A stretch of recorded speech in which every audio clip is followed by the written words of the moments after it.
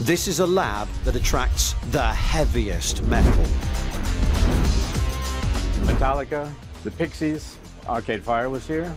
My friend Roger Waters down here along the bottom. Muse was here. Yeah, obviously you're going to have Muse. All of the rock stars want to meet Jeffrey Hangst, whose decades-long project, nay, obsession, could be about to make him a legend. In this building, they are making the rarest and most expensive material in the known universe, antimatter. Antimatter is the stuff of science fiction that turns out to be science fact.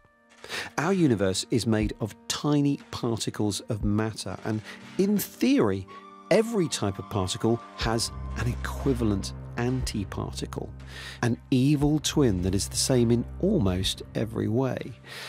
But the thing is, there's almost none of it in the known universe, which is actually quite a good thing, because antimatter and matter do not get along. So what happens when matter meets antimatter? Well, they're incompatible. They annihilate each other and release a bunch of energy or other particles. It's a microscopically nasty business. Yeah, that is an understatement, shall we say.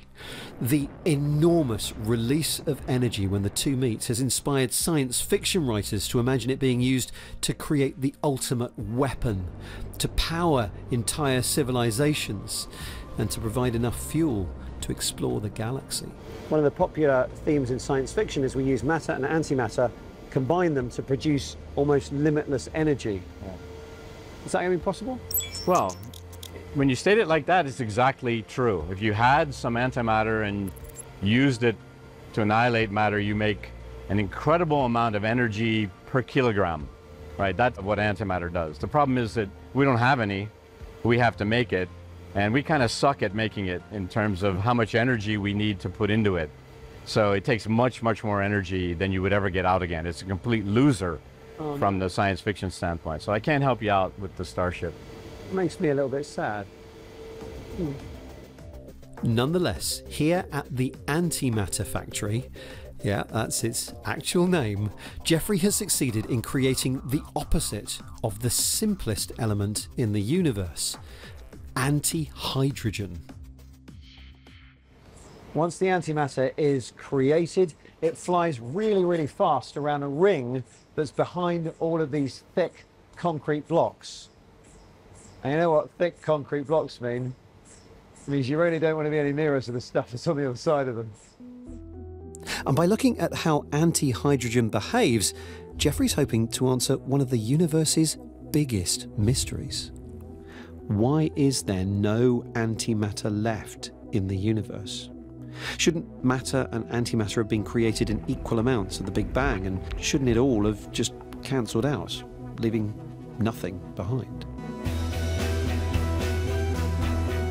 Jeffrey's project is looking for an explanation by testing to see if there's a slight imbalance, if antihydrogen does not in fact behave the same as normal hydrogen. Maybe gravity affects it ever so slightly differently.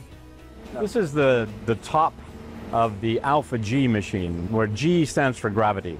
This is the device that we're using to try to answer the question, what happens to antimatter if you drop it in the gravitational field of the Earth? If your experiment found that antihydrogen falls up instead of down under gravity, what happens next? That would be super cool. That would be a complete revolution in science. That's a completely unanticipated result and would mean new physics and probably a Nobel Prize for somebody who happens to be involved. Okay. And also me, because I help bring the news to everyone. So do I get a bit of it? I'll invite you. And maybe that's why the rock legends want to come here. Mature stars wanting to witness the birth of a new one. Would I be able to? Yeah, you're not technically a rock star, but you're a rock star journalist, so go ahead, do us the honor. I mean, there's not much to my signature actually. So it's just an S and a squiggle. I'm a little bit underwhelmed, like I'd admit. Yeah, well, I'm just checking actually. It does say permanent marker. I was wondering for a few minutes if he'd give me a dry wipe. So as soon as we're gone. There is a chance that you at some point will make a discovery which changes science. Would that be a good thing for you personally? Obviously, yeah. It's what we all dream about, which is to find something completely new that kind of upturns the apple cart. That's a dream we all have. Are you ready for that emotionally? Absolutely.